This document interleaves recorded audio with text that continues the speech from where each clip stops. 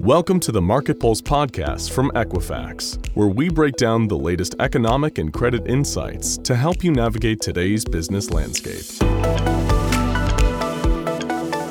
Welcome to the Market Pulse podcast. I'm your host, Catherine Doe, Product Marketing Director for our risk portfolio here at Equifax. We're wrapping up with our third and final episode in our series with Chris DeRitis, Deputy Chief Economist at Moody's Analytics. Today, we're focusing on consumer and commercial lending in 2023, what the economic conditions may mean for lenders, and how they can best strategize to find responsible growth even in challenging environments. Let's dig in. Knowing what we do about our economic outlook for 2023, including the labor market, and a reminder for our listeners, be sure you listen to the previous two episodes in this series if you haven't already. What are you and Moody's Analytics anticipating in terms of lending trends, volume?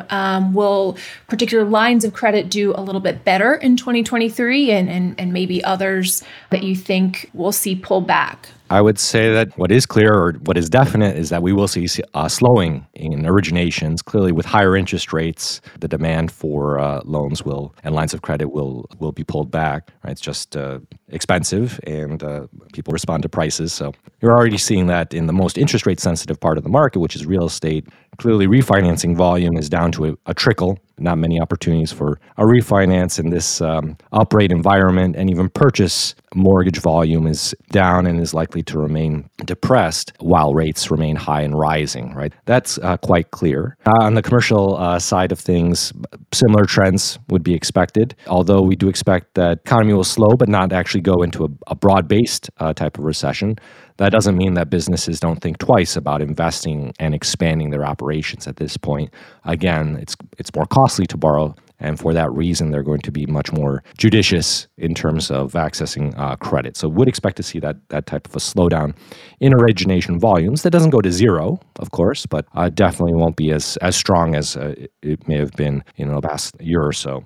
In terms of performance, we would expect to see delinquencies and default rates rise as the economy slows. Some consumers, some businesses will face challenges with a higher interest rate and with a slowing economy in terms of falling revenues. And of course, we should expect then to see defaults, consolidations, mergers, and acquisitions as some businesses are forced to exit their operations.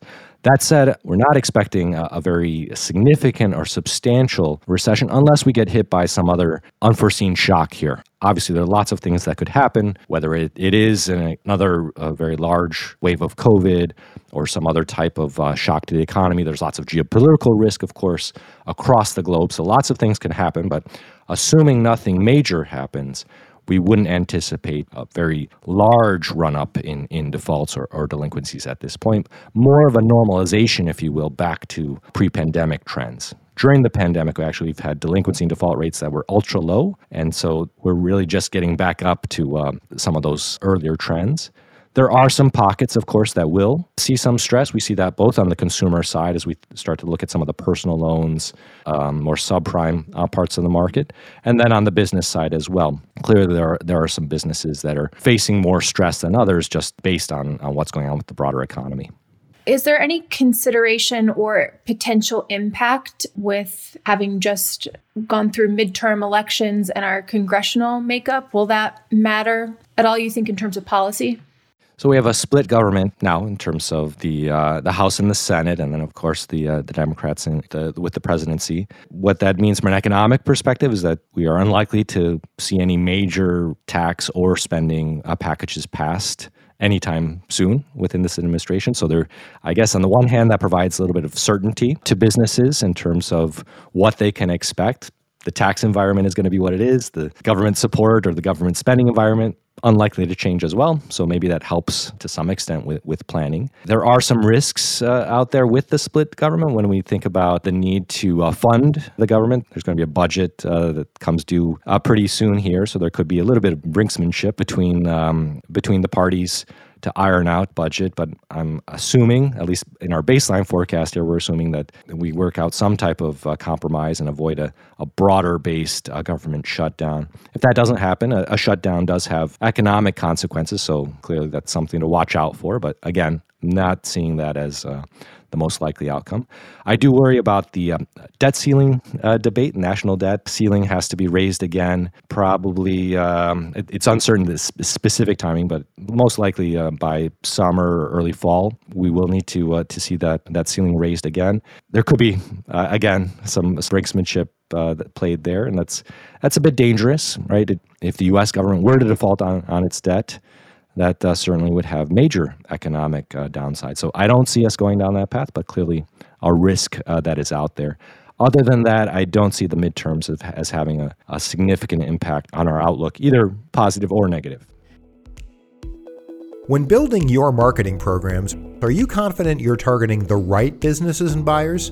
With the B2B Connect database from Equifax, you can tap into the B2B account data you need to prospect, segment, and retain key clients across various industries and geographies. To learn more about B2B Connect, click the link in our show notes.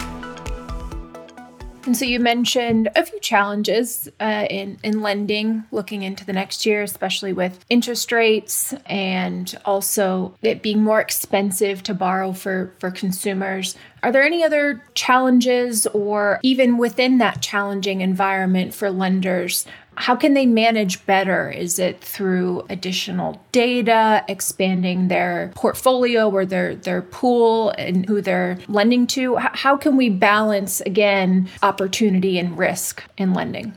Here, too, there's a lot of heterogeneity in the market. I would say across asset classes, across industries, across a number of different dimensions. So data and tools certainly are going to be helpful. As I look at the commercial lending landscape, I do expect to see more challenges in the commercial real estate or CRE market going forward. It's been a bit of an anomaly in terms of what we've seen from CRE prices. We really haven't seen much of a correction or adjustment in the post-pandemic era here. I think the low rates have certainly allowed a number of commercial real estate owners and lenders to wait and see what happens. But with rates rising, there's going to be more pressure from a cash flow basis on some of those CRE properties. And we also are still figuring out the whole hybrid work or remote work dynamic. That's really going to decide how much office space, retail space we actually need going forward. So of all the commercial lending markets out there, I would pay special attention to CRE. That's where I would expect to see some of the most immediate changes or adjustments here in terms of performance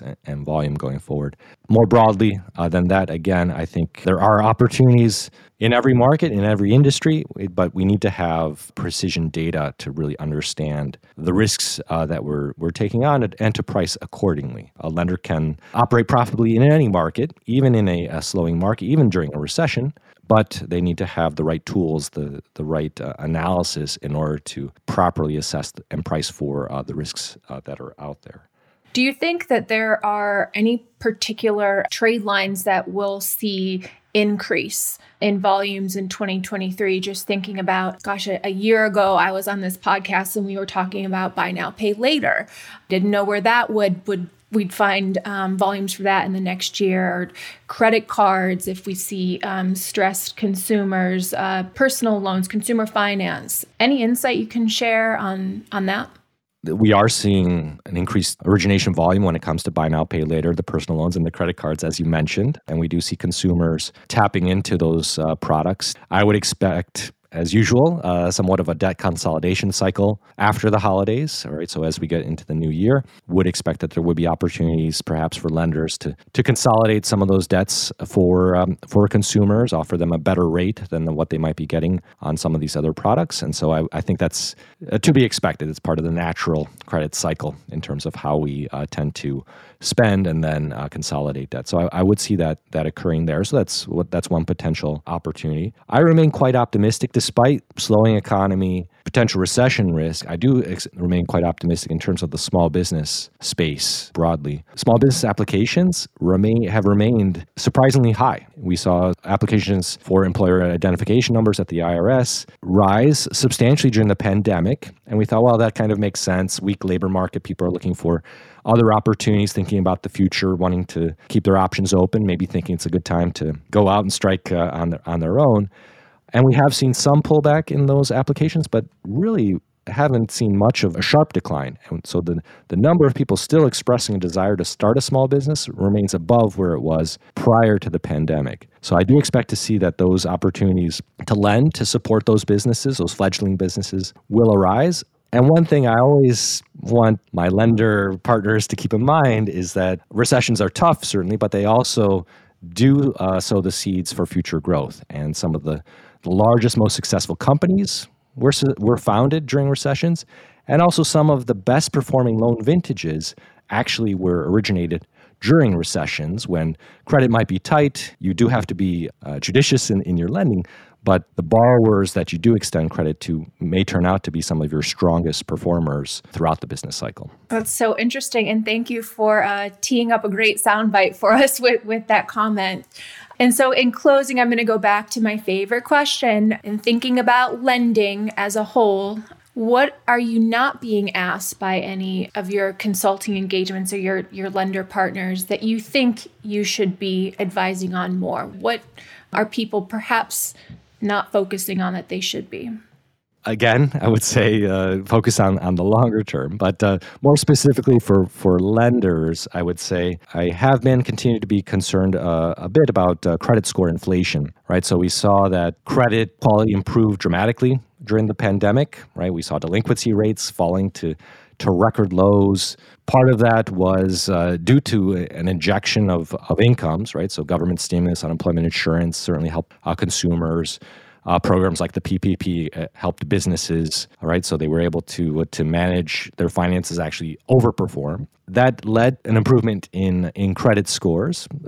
Borrowers or consumers also didn't have all the spending opportunities they otherwise might have. So savings rates actually went up, and that also helped or made it easier for them to make payments, in addition to student loan deferments and some support in terms of mortgage payments. Consumers and businesses overall were in a pretty good credit environment. So their credit scores improved, and on paper, they looked quite strong. Now those trends are going to reverse, though. That support is going away. And so I want to be cautious as a lender at relying too heavily on credit scores, which may look great at the moment, but as we get into more of a normalized economy, we might see some reversal here. So that credit score, that borrower with a 700 credit score today may see a shift in that credit score down to 690, 680 within a few months. So we just want to be very cautious in terms of where we are in the cycle, in terms of using the credit score. The scores still have great value in terms of the relative risks, but be aware that certainly they can shift, and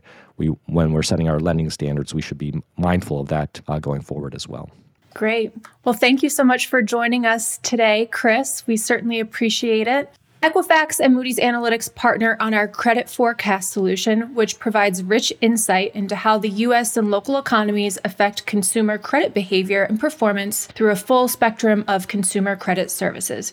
You can learn more at creditforecast.com. Also, be sure to check out and register for our Market Pulse monthly webinar series. You can find that at equifax.com/Market Pulse. And lastly, let us know how we're doing and what you might like to hear more about in the future in episodes of this podcast. You can email our team at marketpulsepodcast@equifax.com. Thanks so much, and we'll catch you next time.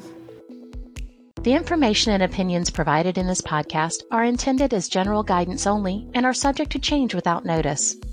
The views presented during the podcast are those of the presenter as of the date this podcast was recorded and do not necessarily reflect official positions of Equifax.